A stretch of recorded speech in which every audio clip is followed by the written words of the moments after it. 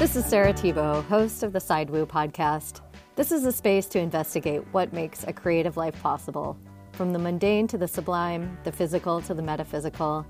Welcome to the Sidewoo. Hello and welcome to the 8th episode of the Sidewoo. Yeah, so I wanted to start off the kind of intro a little differently. I had this story that kind of came to mind before starting to edit the interview that I'm going to share with you now. For the last month or so, I've been pulling a daily rune, and today I got the rune called Wonjo, which basically looks like a giant P, where the P part at the top is like pointy instead of round. And it made me think of the story that in kind of December 2019, I was in London, and it was the holidays, peak pre-pandemic travel, just living my best life. I had been traveling all over that whole year to different artist residencies, and I was finally back, in a big city and mostly just meeting up with friends, and I was doing a little shopping before I returned to the States. And one of the things that I always did when I would go different places is I would get my dad a really cool shirt, that kind of showed like the culture of a place or something that I knew that all of his music buddies would like. So like a local record store or a music shop or something like that. And so I was walking around, I was looking at the map to kind of place myself there again. I think it was near Tottenham Court, and I came across I think it's called Denmark Street, which is kind of this music store street. And there was a store named Wonjo Guitars. And, even then I was like into runes. So I was like, oh my God, I think I pulled a Wonjo rune this morning. I should go in. Like, that's a sign. And I went in and, right away got really strange vibes.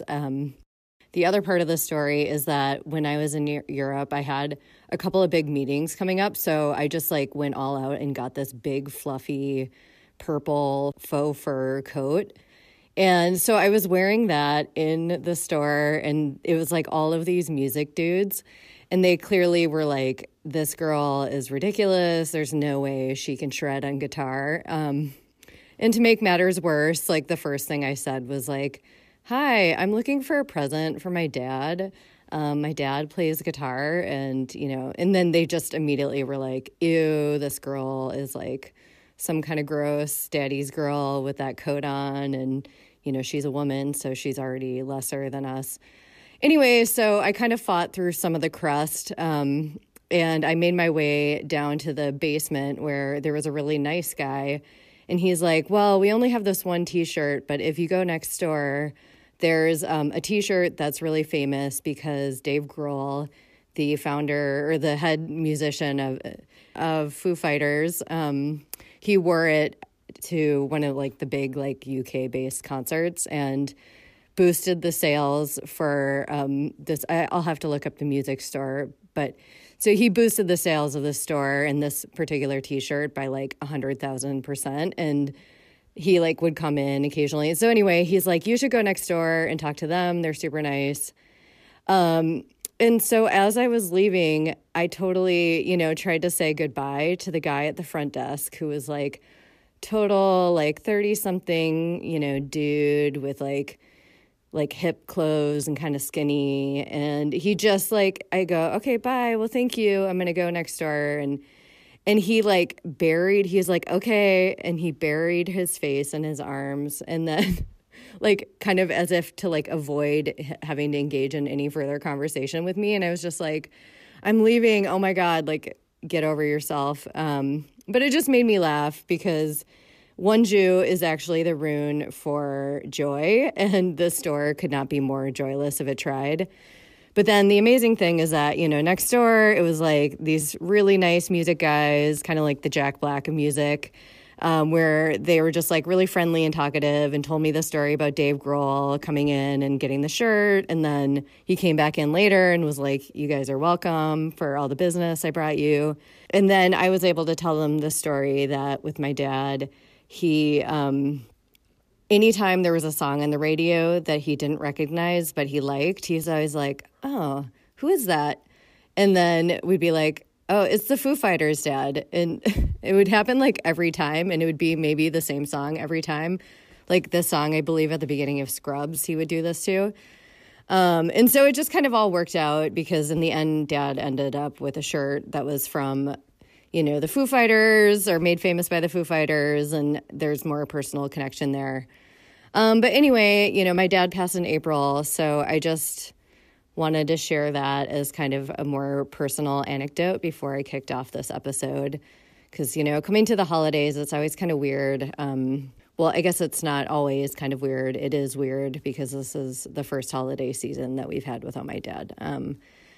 But yeah, I know probably I'm not alone because this has been a year with lots of loss for a lot of different people. So just know that, I'm thinking about all of you and you're not alone in this. And I think we'll all have to find ways to, cope together. So moving on. So on this episode, I talk with Kerryn McMurdo, a dancer, writer, healer, and the former residency director of the beloved Ness Artist Residency, which is in Iceland that, if you know me, I've gone there 3 times and I loved it.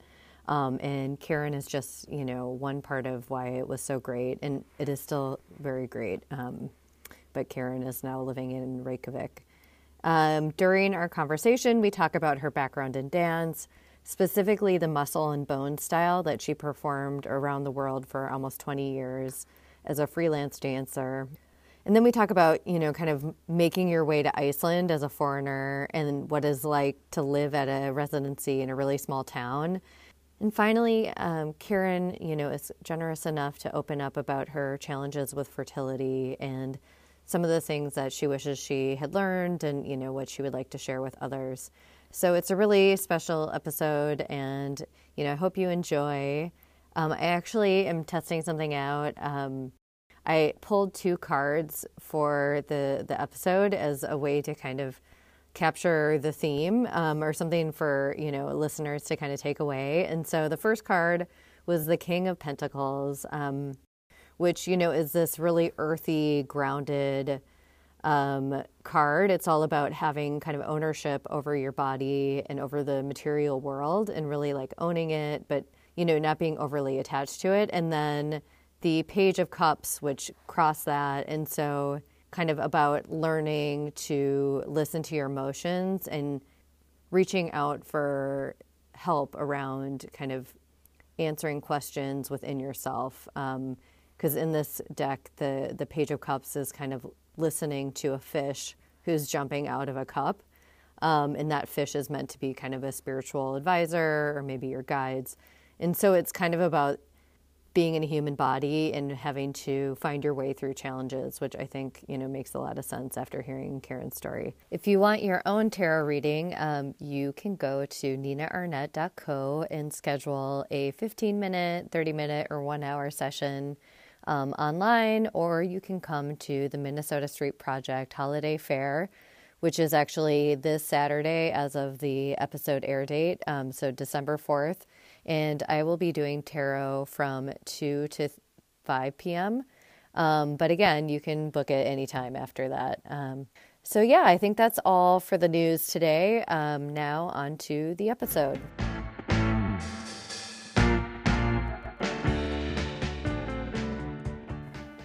Yeah, but I feel like because we met each other when you were in like a very administrative role, and you have told me a little bit about your dance background, but I feel like this is a good chance to talk about it more in depth and hear about like how you started dancing and like what kind of dancing you did when you were in like the troupe in New Zealand. And so maybe you could just start by talking about how you became a dancer. Okay. Well, unofficially, I did dance when I was a kid, just at home, choreographing. I didn't do any training. We couldn't really afford it back in the 80s in New Zealand. And but I remember I loved to choreograph. So with some school friends, we would choreograph shows and, we would show our families and things like that. Also, I love dressing up and performing. So I was always involved in acting or performing or something. And I did want to dance. But I didn't start my formal training until 21, which was kind of considered more later.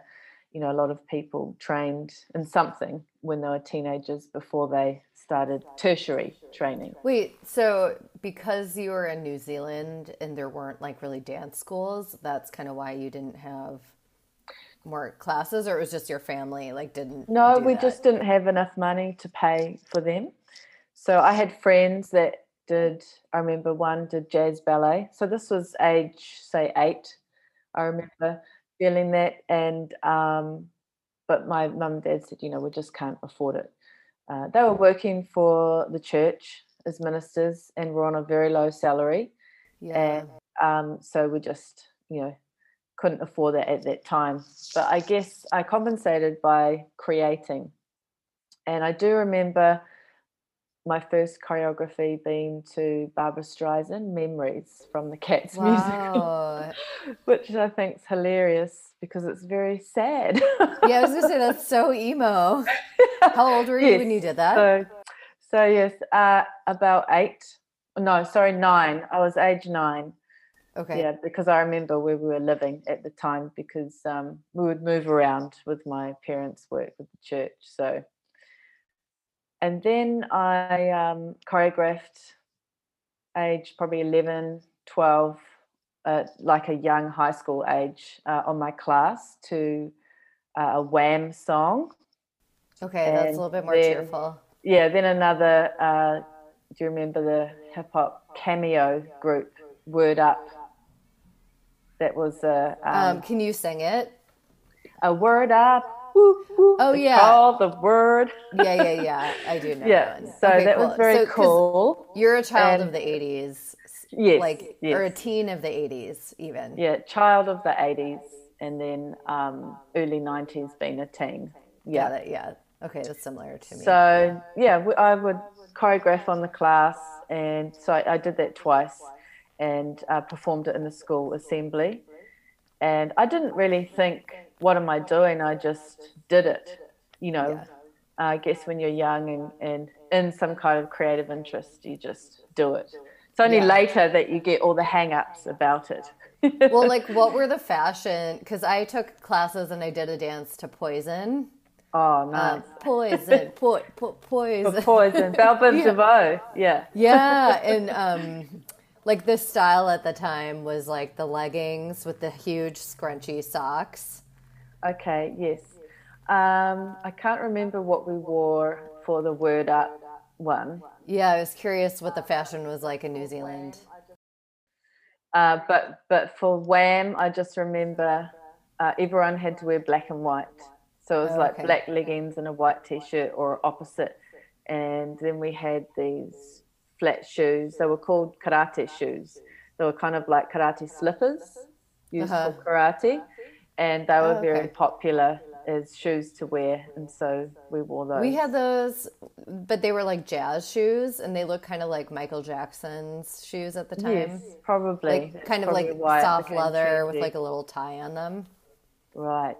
Nice. Ours Is were that kind of plain, what? just like a plain Oh, kind okay. of canvasy shoe. They're called karate Oh. shoes. I think karate practitioners wore Oh, them. interesting. Okay, I'll have a link to those. So that was the first costume design. Wow, fancy. um, and then I guess I just engaged in dance socially at high school and things like that. And then I didn't really come back to it until I was 21. And the 2 years before that, I was at university and I started practicing Ashtanga yoga. And so I was really getting into this physical practice, and I just didn't feel like I knew what I was doing at university. I didn't feel like the right place. And I had heard about the certificate in dance course, which was a 1-year program. So I left university and I decided to audition for that program because I knew someone in there, and she said, yes, you should audition. And So that's when I kind of started creating again, I guess, out of a kind of yoga practice in a way. That was the only physical thing I was doing. And then I just prepared for the audition, which actually was an improvisation in the end. Yeah. Oh, wow. I would call it structured improvisation, which is actually what I've been doing all of my movement kind of life, really. That's the Oh, main okay. thing that I tend to fall back on. So I would have ideas about some movements and then, fill in the gaps, so to speak, through Oh, improvising to interesting. get to each stage that I was choreographing. So I got into that course. I was age 21 and I just flew in that course. It was amazing because I had no training. I learned things very fast and I just threw myself in. I loved it. And, I didn't know anything about ballet. That was also a part of the audition. And she said, go into first position. And I was like, what's that? I Oh my had no God, idea really? Oh, about wow. anything. And she was saying plie and all of these terms, French terms used in ballet. And I didn't know what any of them meant. Oh And my God, I can't believe they let you in. That's amazing. well, I was terrible at ballet. I had no technique. I had no awareness of Well, if my you didn't know what a form. plie was, there's no way you could know anything else because that's like, No, and I didn't know where to put my pelvis on my alignment. right. I wasn't really in my body in that awareness way of alignment and kind of control. And but my strength was improvisation. So that was a part of the audition Cool. was And how did you get into what you're calling on your website muscle and bone dance? okay. Well, that is a type of training Okay. that is quite strong in New Zealand in the contemporary dance and performance world and history. Yeah. So, muscle and bone is a communal, what's traditionally known as kind of like a communal class. Like I said, you're not there in your own head going, oh, what's this move? How do I do that? Oh, kind of trying to copy the teacher. You are moving together through the space, and the whole idea is that you're not alone. You are aware of your own mind, your own body, what's going on, and then you're trying to be kind of in tune with people around you as well as you're moving through the space with a series of exercises that are designed to expand your body, open up your joints, your muscles, your hips, your bones, your stamina, your flexibility.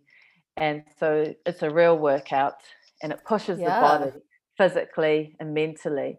And it's improvised. So there's a series of exercises, but when you're facilitating it and leading that type of class, you might, you know, just make something up in the moment, but based on a series of exercises that you're working with to keep a flow.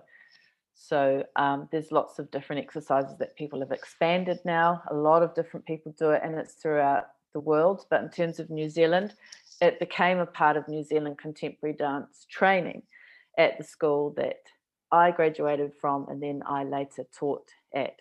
So that's why it's kind of a big part of so many people's development in terms of their body knowledge or uh, training. Yeah, because I haven't heard of it. Not that I'm like so tuned into the, contemporary dance scene, but I've heard about contact improvisation. Do you know Yeah. anything about that? Is Yes. that similar? It sounds like muscle and bone is kind of for training, and then I don't know if Yeah. Well, it's like a performance style as well. muscle and bone. Yeah, is also it's for training for performance. Traditionally, the training is there so that your body is prepared for performance. Um, but yeah, contact improvisation. Well, both share improvisation in terms of a way that the movement is embodied and expressed in a way. So it's not set where you're rehearsing it over and over, and like contemporary, where in a contemporary technique class usually you'll learn a phrase of movement and then you are repeating that and trying to execute that better and better. And whereas with these other techniques, you're more in the moment and flow. Of course, you're still trying to execute movement as well as you can. That's a part of training, but there's a different relationship to time and space, because you're improvising. You're not aware all the time what's coming or what's ahead. And contact improvisation obviously is about contacting either another person or object or surface. More relational or something. Yes. M&B is relational in terms of working together, but you don't necessarily have to touch another person apart from your body, or if you're in a wheelchair or any other apparatus as an extension of your body on the floor that you're moving through. I met a contact improvisation dancer in Minnesota, and he invited me to a class. And I don't know, I just have a weird thing. I don't even like doing partner stretches in yoga. And I was like, that's pretty much my worst nightmare, is having to touch a bunch of people. It definitely can be like, wow, is this like an orgy or what? Yeah, exactly. I was like, But it's if you kind of strip away. I think it'd be really fun if you were able to surrender to it, and you get into it and you create the energetic boundary for yourself. But yes, of course, there's it's about having healthy boundaries and awareness, and that it's not to do with sexualizing anything, or there can be rules or kind of boundaries set up in different classes. It just depends what kind of flow people are kind of getting into. But really, it's when you're working with the body, that's your tool, that's your expression of your creativity. So the body works in a variety of ways depending on how you want to express ideas. And contact improvisation is a beautiful technique and movement practice that opens up your body in so many ways, working with gravity, giving and receiving, weight. It becomes very functional when you're doing it. Of course, your experience could be a variety of things as you're moving in and out of people's bodies and spaces, but that's also quite freeing as well. So there's many contexts that it can be utilized for. But generally, as a dance practice, it's to gain more awareness. And also, it's really a practice of empathy, I think, because you're not there for yourself. You're there sharing with someone and caring for them in a way when you're dancing and moving with them. And it's a lot about building trust. And connection. And yes. Now, for me, that would be the appeal, but also the scary part, where definitely. But I just want to say those things are about building sensitivities as a body worker or performer. That's what you need when you're practicing or want or are interested in that art form. If you're not necessarily performing, it's keeping those sensitivities and awarenesses. Yeah, but just start with a little bit of partner stretching, or go to a basic level one, and you might be surprised how enjoyable you might find it. True. Or I'll just get a massage. I feel like that's the right boundary for me. Just one way. Yeah. One of the things on your website, you kind of have a little ethos about your dance and your approach to your projects and your choreography, was that the body is a weapon. And I was curious, because I feel like a lot of what we're talking about is healing and expression and connection. And I'm wondering if you still feel that way, or if what you meant by that at the time.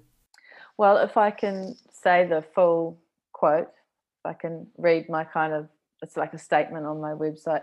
The body is a weapon, an embodiment of force, a sight that demands attention. Performance is the mechanism in which one can attend to this interstitial space of love and terror.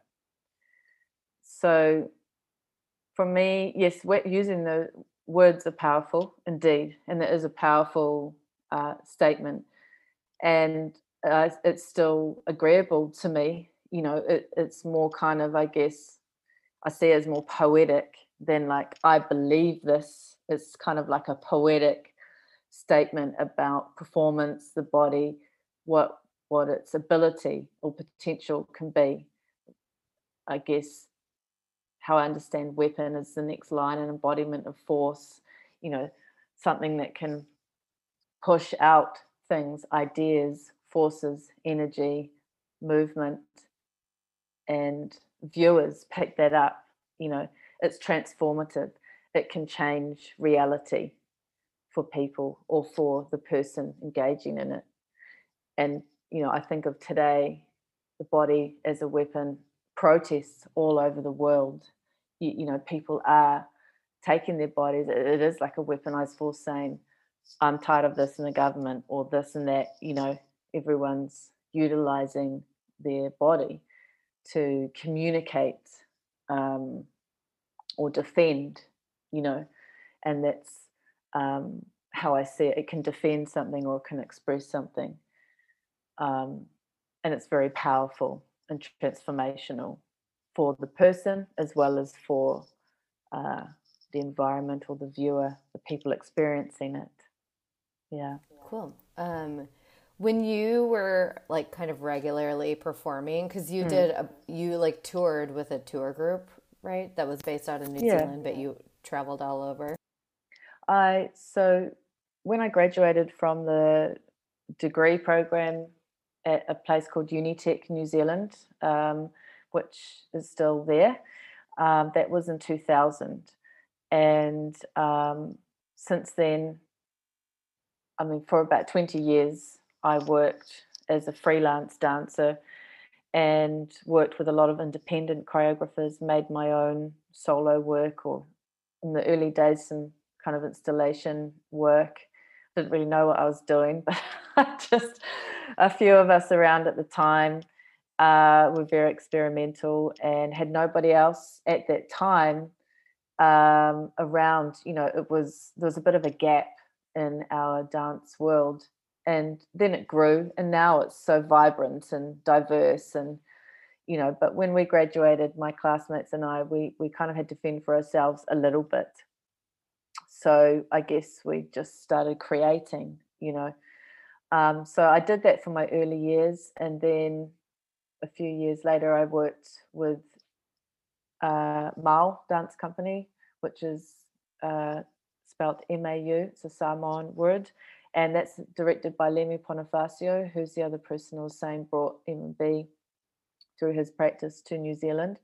And then I worked with another company called Touch Compass Dance Company, and that company is a contemporary dance-based company, or was more so then.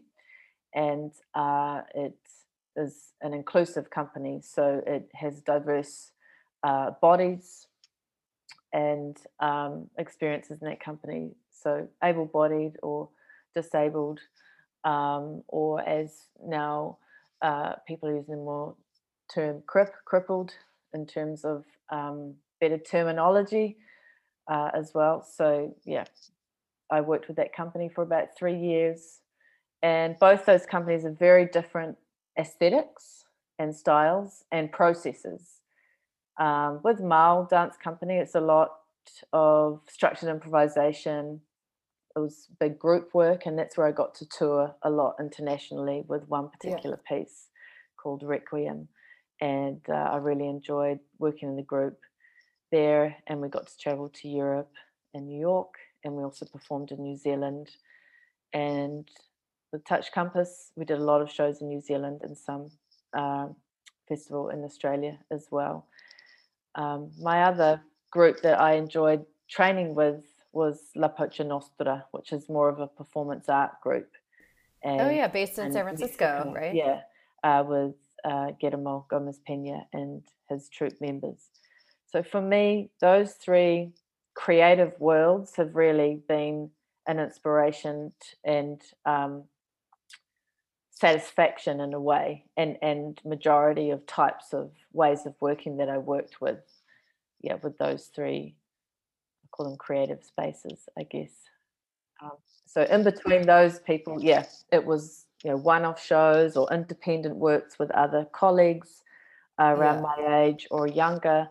And projects. We would say it's project by project, if you're not just with one company doing, your job just for that. Got it. So like that's kind of what, as a freelancer, that is the model that dancers would follow, is you kind of go project to project.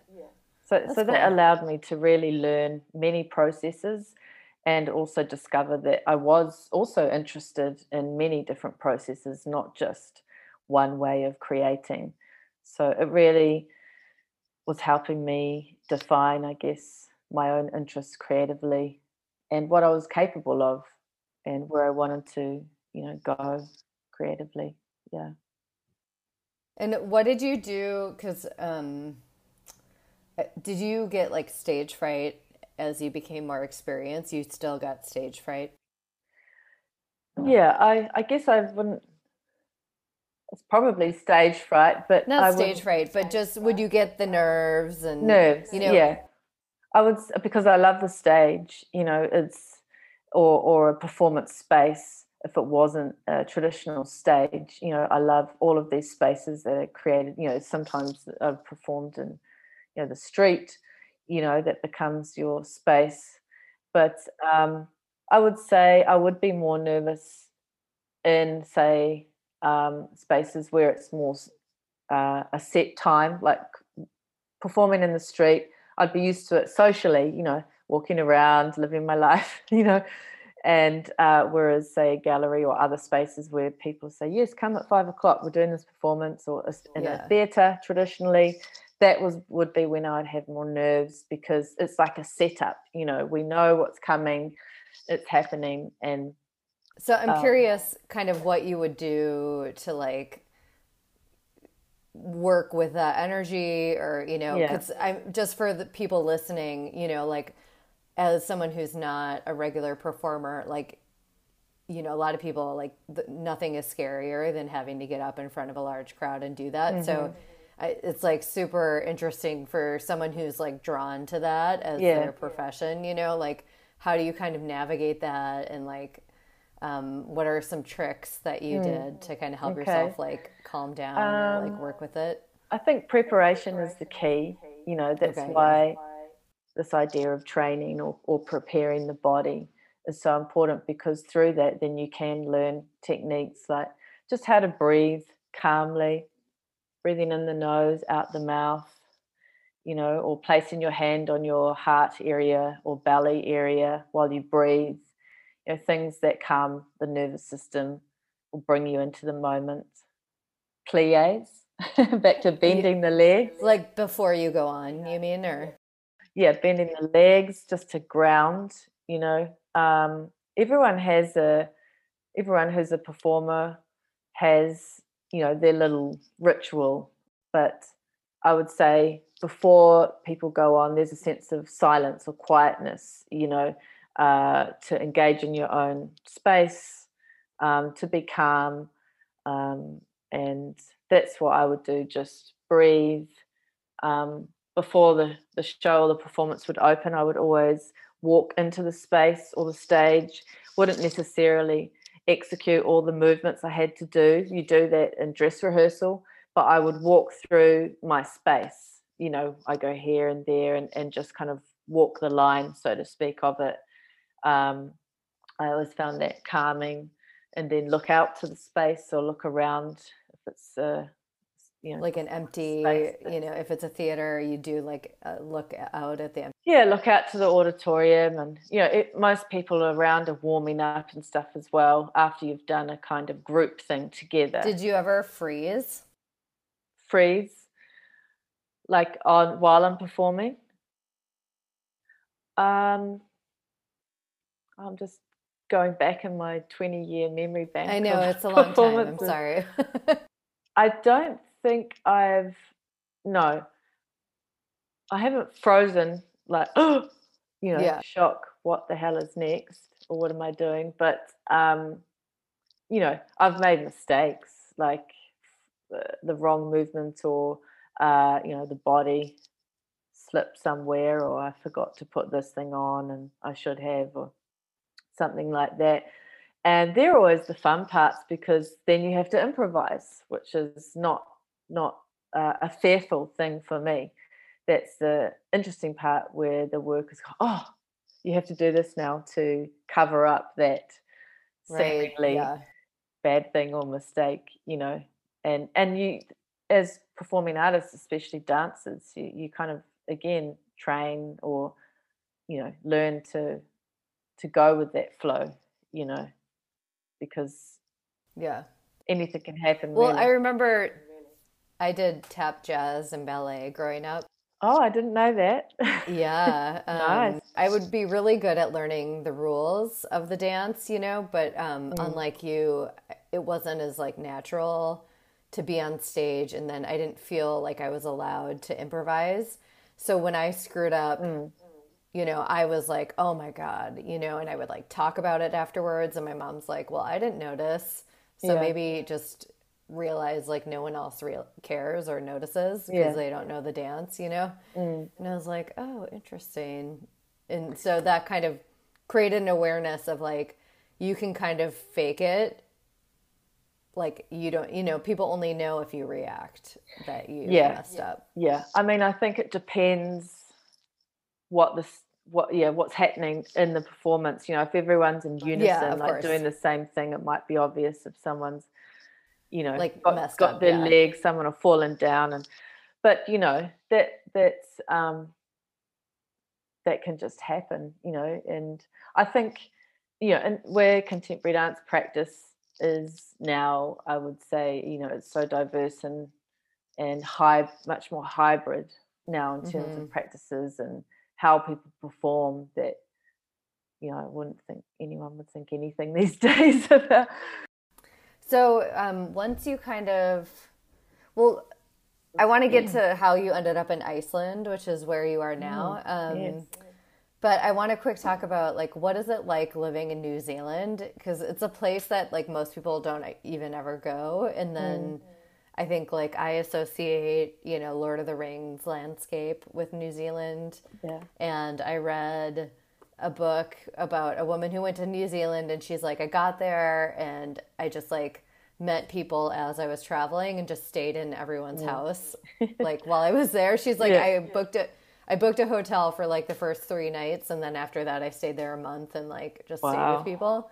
And I was curious to find out like how true that is, or kind of what it was like to live there, and like through the 80s, and then more recently. I know you haven't been there for a while, but I mean, I haven't been there apart from 2 visits in the last 6.5 years, but there's some aspects that I'm sure are still a part of New Zealand lifestyle and culture. Definitely this thing of hosting people, being friendly, being great travelers, um, this kind of ease about traveling, I think Kiwis have, which is odd because we are so far away from everyone and everything. yeah. Well, and I think we all fell in love with your prime Yes, minister during the yeah, pandemic. yeah. Lots of reasons, I think. She's made herself, yeah, on the international map of, this is a good way to lead. Um, So how did you end up in Iceland? It's kind of funny that you went from this other, kind of idyllic island nation to one farther north, but it's kind of got a mm, similar role in the world. yes, another isolated place. Yeah. Yeah, I always think it's funny how I ended up here, so far away from New Zealand, but also more isolated in some respect. And also, you're not the only person from that part of the world. Like when I go to the residency you were at, there's so many New Zealander and Australian people. Yeah. It's bizarre. I'm like, how did I end up here with all these people from Australia? Yeah, it must be to do with it's not the equator, it's the magnetic field, Yeah, it's like everyone's like, "Broop." the axis. Yeah. That's awesome. I was looking for an artist residency when I was uh, teaching at Unitec New Zealand at the dance school there in the program, and I had requested to take a sabbatical where I would be at this residency for 3 months, which, as you know, was in Skagastrand, Nes residency, North Iceland, and then to be in Europe for 3 months and participate in a lot of dance workshops and training and kind of get to know the scene and learn some stuff. And I don't even know how I found the Nes residency or Iceland. I just was looking at this, I think it was Res Artis website, and I just saw the images and thought, wow, that looks beautiful. And I just wanted to be very far away at that time and be somewhere very remote and quiet. I think my life was quite busy, but I didn't really know how to break that cycle of just doing what I was doing, and I didn't really rest that much. And I never took a holiday, actually. Oh, wow. So I thought I did, but I didn't really. Well, it's hard when you're relying on your creative talents for your job. It's like no one's going to give you a holiday, and so you have to I mean, you have breaks, but you're always kind of doing something. I guess that's why I never went to Australia or Fiji or in those times of my life anyway, 20s and 30s. I was always about dance work and creating projects, teaching, and if it was a break, it would just be in my hometown at that time, Auckland City, so but I thought I was on holiday, but I really wasn't. So I think that's why I actually got quite burnt out and fatigued, and that led me to want to be in a very remote place. So I ended up coming to Iceland after I got accepted to that residency, Nes. And I stayed for the 3 months and created 2 performances and just really enjoyed getting back into my creative process after teaching for a while. And then I, as I mentioned, went to a lot of European countries to participate in festivals and workshops and meet European dance people and choreographers. And then at the end of that trip, I was asked if I wanted to come and co-direct the residency. Back in Iceland.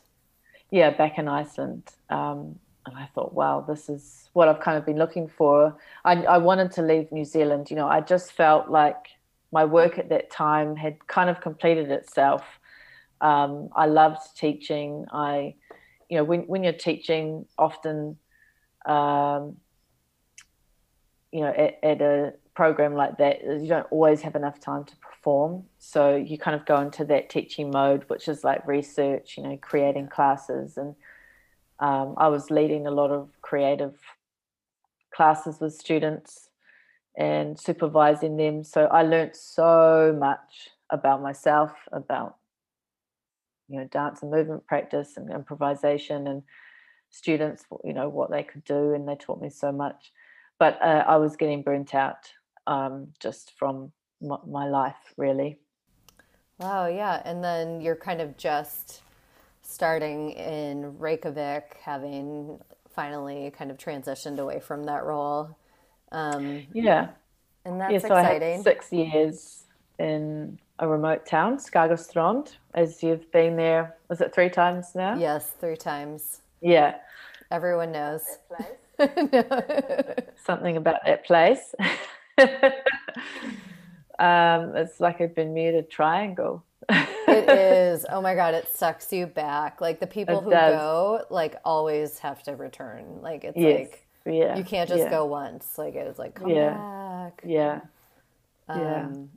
Okay, so one thing I wanted to ask you, because having gone now 3 times and also been to other residencies for like a couple months, you kind of see, you're able to witness like the cycle of the resident and the way that artists respond to the same space or culture of wherever the residency is.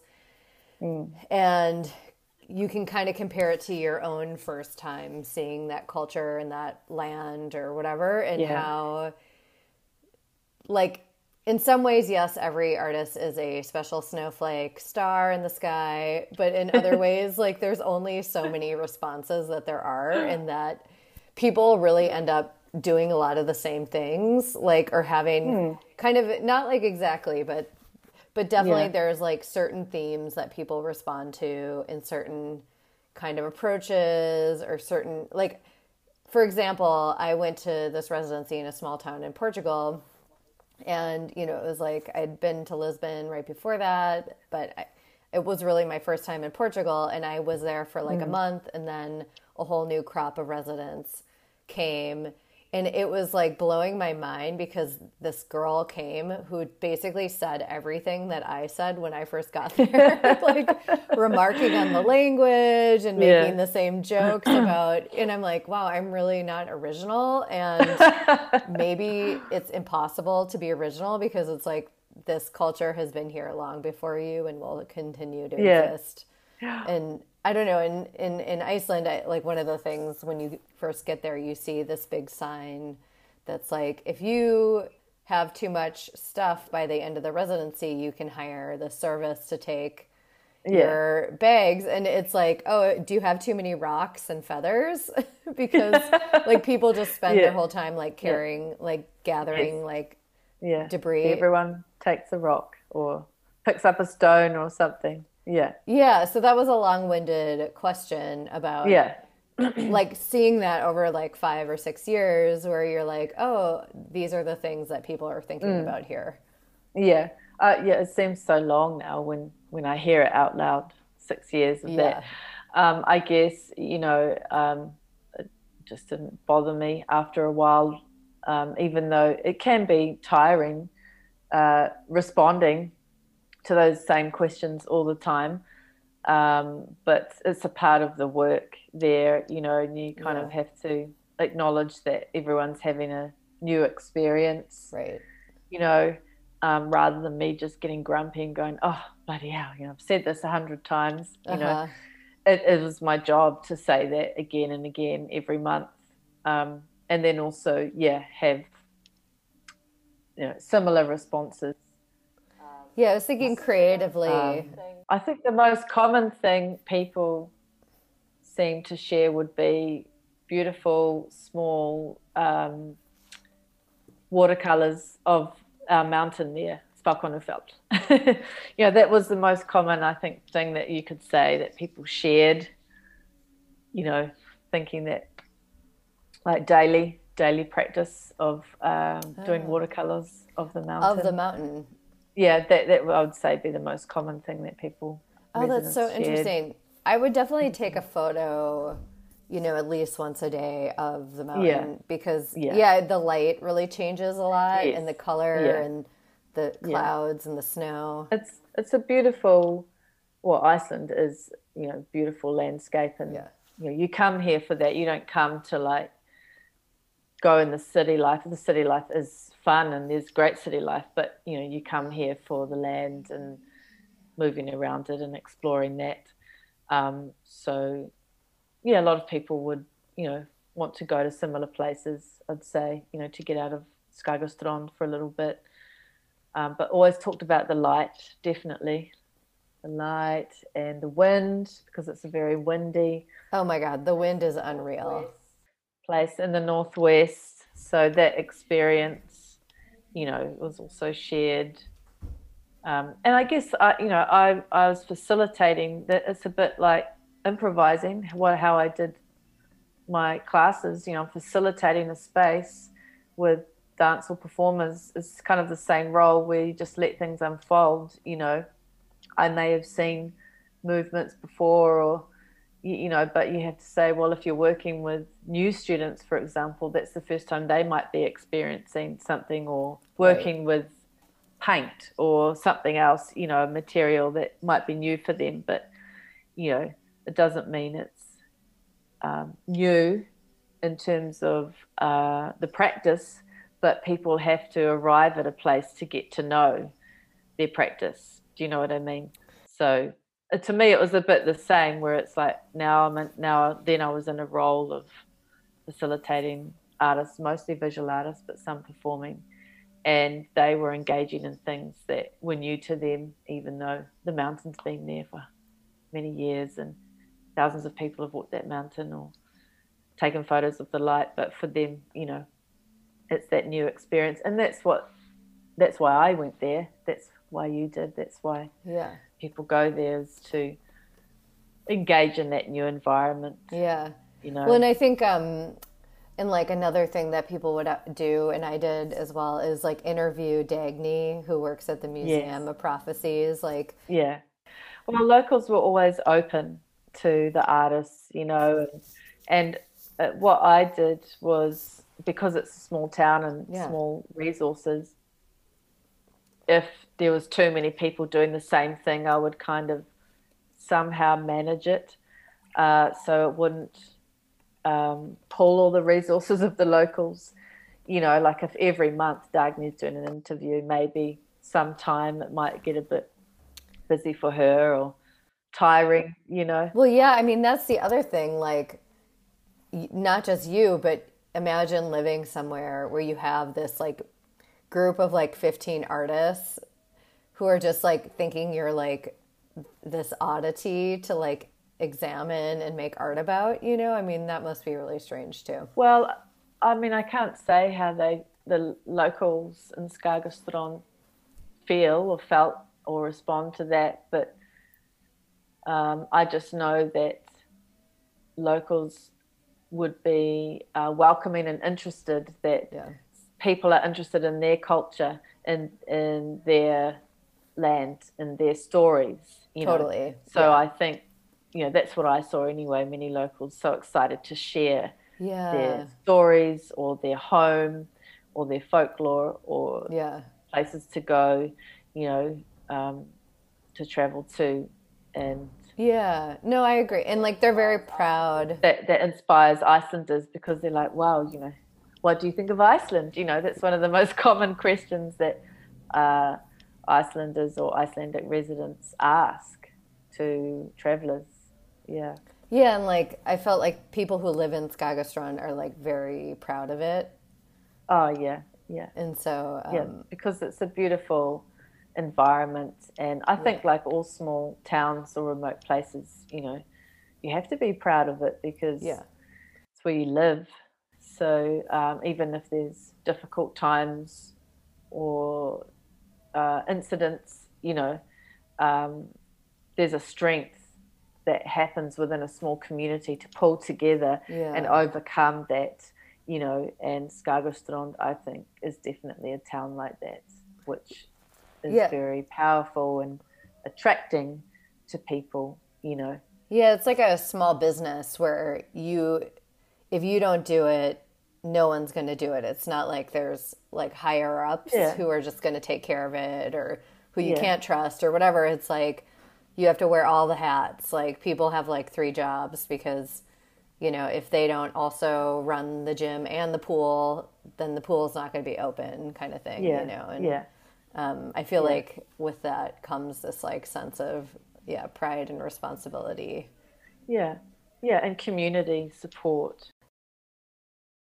I'd like to just take a moment to give listeners a heads up that we're about to talk about some sensitive subject matter around miscarriages and female reproductivity. So if that's a sensitive topic for you, you might want to skip the next section.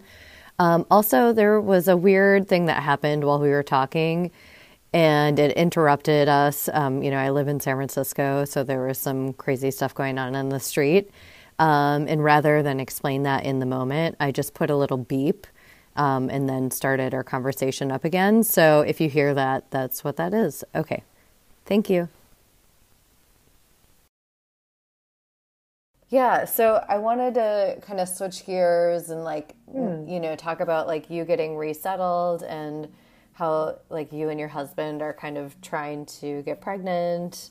Mm-hmm. And it sounds like, you've had some ups and downs with it, and I was wondering if you'd kind of share your experience.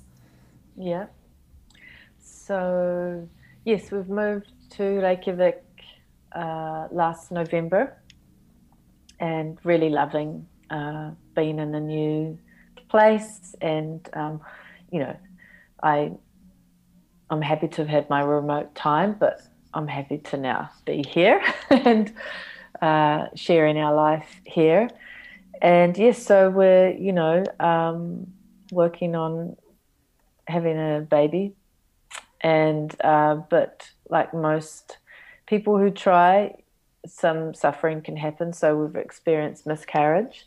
And that's something, as you know, I'm currently writing about and getting it edited and reworked because I'd like to share that story online, but I'm happy to talk about it as well. Yeah. Yeah, well, I mean, you know, I know it's like not comforting to know that other people have had them, but I know regardless, like it's such a loaded experience. I was wondering if you could Yeah. talk a little bit about how you kind of felt when it happened and just like, is there anything that you wish you would have known like before, and what would you kind of say to people having gone through it now? Because I feel like it's not really something people talk about, and that's why I think it's so cool that No, you're writing about it. It yeah. should be more out there. It's like anything with women's bodies, it's so taboo and Oh, I shameful and know. Anything put in the is dark, down there, what's happening down down there. there. Yeah, Ooh. lady parts. And yeah, it's just too wet, too bloody, too creative, too powerful, too unknown, too secretive, too beautiful, too sexy, a place. Anything that is kind of secretive like this, we fear is created around it, like, and the place of the womb is where people are created physically, anyway, physiologically, and growing. And it's a powerful place. And it's amazing, I think, that humanity even exists at all, because it's a very small window of chance to get pregnant, And so when that happens and then it fails, so to speak, then there's so much layers around shame or blame or why, because no one really knows most of the time why it didn't continue to grow, why this life was ended, and it's happening inside the body, inside that person who has the womb. So I think naturally a woman or the person who has the womb and has experienced miscarriage feels blame, because that's the kind of first layer of emotion as well as grief. It's like, Right. oh, what did I do? Did I do this or didn't I do? When mostly it's actually no one's fault at all. It's the beautiful design of life that says, oh, this didn't grow well, or this wasn't here in the chromosome or something, so it's not going to continue. Just happens. Right now, people are having, children older, and so Yeah, sometimes it, takes a couple tries for yeah, it to happen. And so I feel like definitely. it's definitely Yeah, happening more like naturally now than maybe yeah. it did, in the 50s or I something. think I think there's an expectation that we may have, got to get pregnant now, and it's got to happen fast. And for some people it can, but it's different for everyone, just for so many reasons, And for my husband and I, we tried a few months, and then probably took, I guess, 5, 6, no, maybe 7 months, and then I was pregnant, and then 8 weeks later I miscarried. And then I had 2 miscarriages. And so then it was 6 months later, again, I was pregnant. And then the same amount of time, 8 weeks, and then I miscarried again. The first time was much more scary and intense because I, was experiencing it for the first time. Yeah. The second time, it was, of course, upsetting, but it wasn't as intense physically. It wasn't as painful, and that helped me kind of move through it easier because it can be very painful. And, many people are having miscarriages at a variety of different times along that timeline of the growth of the embryo or baby. So that also changes the experience. But I think it needs to be not marketed, but like advertised or information out there in a way that it's a very normal part of our process of trying to create life, that it happens. It's not like you're a failure and this shouldn't have happened. That it's a very normal part of the process. It's an unfortunate part of that process, but it's like 3 out of 4 or something pregnancies can end in miscarriage, like the first tries, like statistics like that or something. What would you tell your past self, kind of before you had your first miscarriage? Like, what would you tell yourself to kind of help you prepare emotionally or physically? Or I would say, which is what I experienced, which is what I'm writing about, is to trust the body. And it's interesting because I've worked with the body so much in my dance life, but I've never learnt to trust my body in the same way that I had to while dancing. So if I was talking back to myself, I would console myself and say, just trust your body. It knows what to do to let that life go, to let it be, because that process is in place, that design is in place. And I was reading, actually, when I was researching for my story, other stories of miscarriage or what's out there online, and I don't know his name, it's the American actor from Dawson's Creek. Wait, as in Dawson? The blonde guy. Yeah. Oh, I forget what his name is. I'll look while you talk. Yeah, I'm sorry, I forgot his name, but him and his wife, and he posts a lot on Instagram about the whole shame of miscarriage. And oh, wow. James Vanderbeek. Yes, and how their experience for them, but also that the term should be changed. Miscarry is already a word saying, I miscarried. It's like the person holding the embryo's blame, So I thought that was interesting too. I love that because it. That's true for older pregnancies as well. Your geriatric pregnancy after the age of 35. That's ridiculous. Just that word is. I think, not that this is related, but in some ways it is, like this idea of placing blame on people for things where it's the system that's broken and not the person. Like thinking about student loan debt and how right now it's being called like forgiveness. If the government is going to waive the loan payments, it's called forgiveness. Oh, they forgive you. Because you're like the sinner who like dared to take out student loans. Wow. Well, that's what the penal system needs, is forgiveness. Yeah, exactly. And just in the medical, establishment, like creating a culture that is borderline like antagonistic to women, by calling them geriatric, by saying it's a miscarriage, by not letting them, advocate for themselves or trust their own bodies. Yeah, I think it's just that real clinical kind of absent, language, which again is very absent from the experience, let alone, well, where's this person from? How do they identify? What's their cultural heritage and background and rituals surrounding life and death, and the body? So, we were talking about, like shifting terms and and identifying the emotional experience and the grieving and allowing people to go through that process and identifying it, not just saying, okay, this happened, boom, let's get it out and whatever and clean you up and off you go.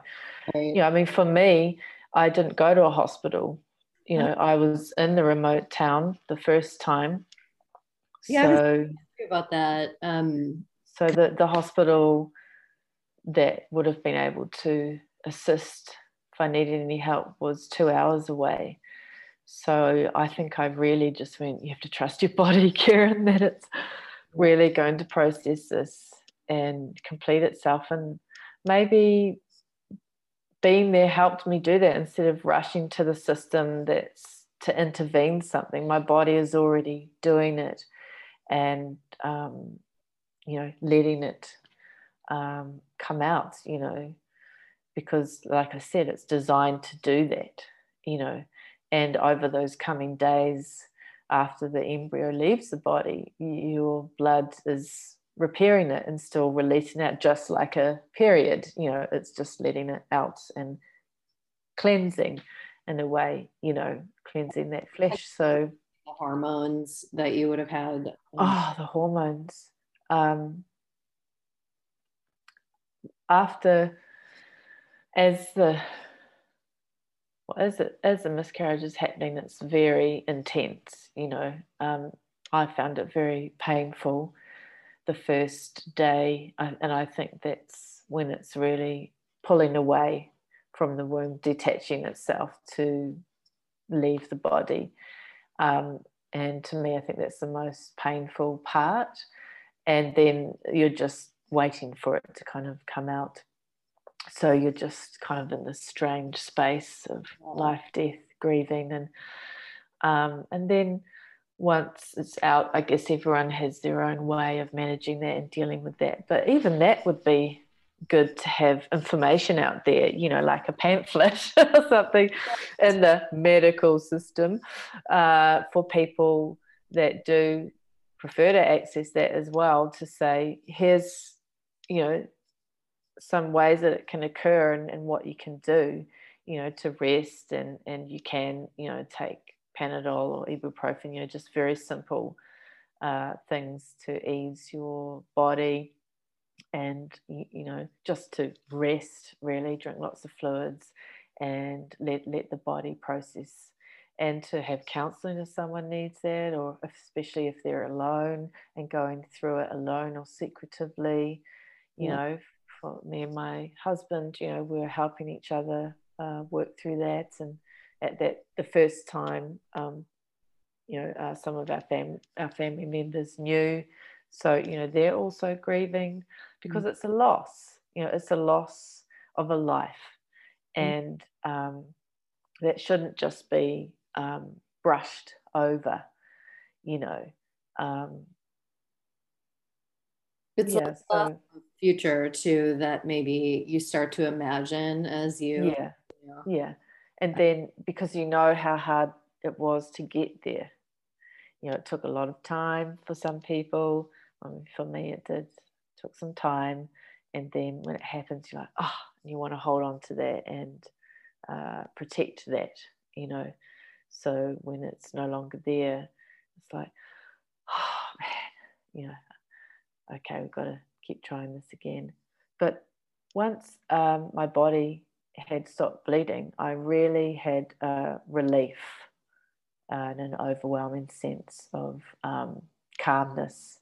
And in my story, I'm writing about how I felt completely connected to nature and life, and it was like a new empowerment and a deep experience. I would call it a spiritual experience that I had. So that was almost comforting as well, just being in tune with myself. And I call it grief with relief, was kind of happening at the same time. Yeah. Yeah. So I would say to people that have experienced that to not be afraid, or for people that may have this in the future, to trust their bodies and don't be afraid to ask for help, with women's clinics, or what they feel, if there's other people or institutions or groups or communities around that they identify with and connect with, to reach out for support. Yeah, because everyone will have a slightly different response to that loss, But that one is to overcome it, and I would say that as well, that move through it like any stage of grief, and then take your time, but let it go, because it's gone, and give yourself time to heal your body, to be prepared if you want to try again, then to be in a good place for that, not to replace what's gone, but to start anew. And I think that's like anything, to let it go, and that would be my advice. I hope it's taken in a understanding way when I say move on and let it go, but in the time that people need to do that. But yeah. And what would, like, as someone going through it, what has helped in terms of the types of support that people have provided? Or what do you wish people had done? Like when my dad died, like people sending me food or coming over and giving me food actually was like hugely helpful, because I just couldn't manage the thought of like having to make food or buy it or whatever, and then eating it alone kind of sucked. And so like that was really helpful, and I established tradition, but I didn't realize how important it was until it was like my turn to go through it. You're so grateful to not have to do that mundane chore of cooking. So things like that, like I don't know if you like that you felt like were super helpful, or that you wish you had in terms of support. I think the people that knew about it, which were a couple of friends, but mostly family, just obviously condolences, and saying caring things, and acknowledging that there's not much they can do apart from that, really. And my husband and I just supporting each other, taking our time to process it, feeling sad, for some time. But in terms of institutional support, that's where it needs to be more. I had support on the phone in terms of saying, okay, what's happened in this process? Okay, it sounds like you're good. You don't need to come in. The blood is clearing. It sounds all natural, so I felt lucky to go through it naturally, without any other intervention by hospitals. But I think they could offer some kind of social support, maybe, like counselling or something, or that you get, that there's there's hotlines for everything.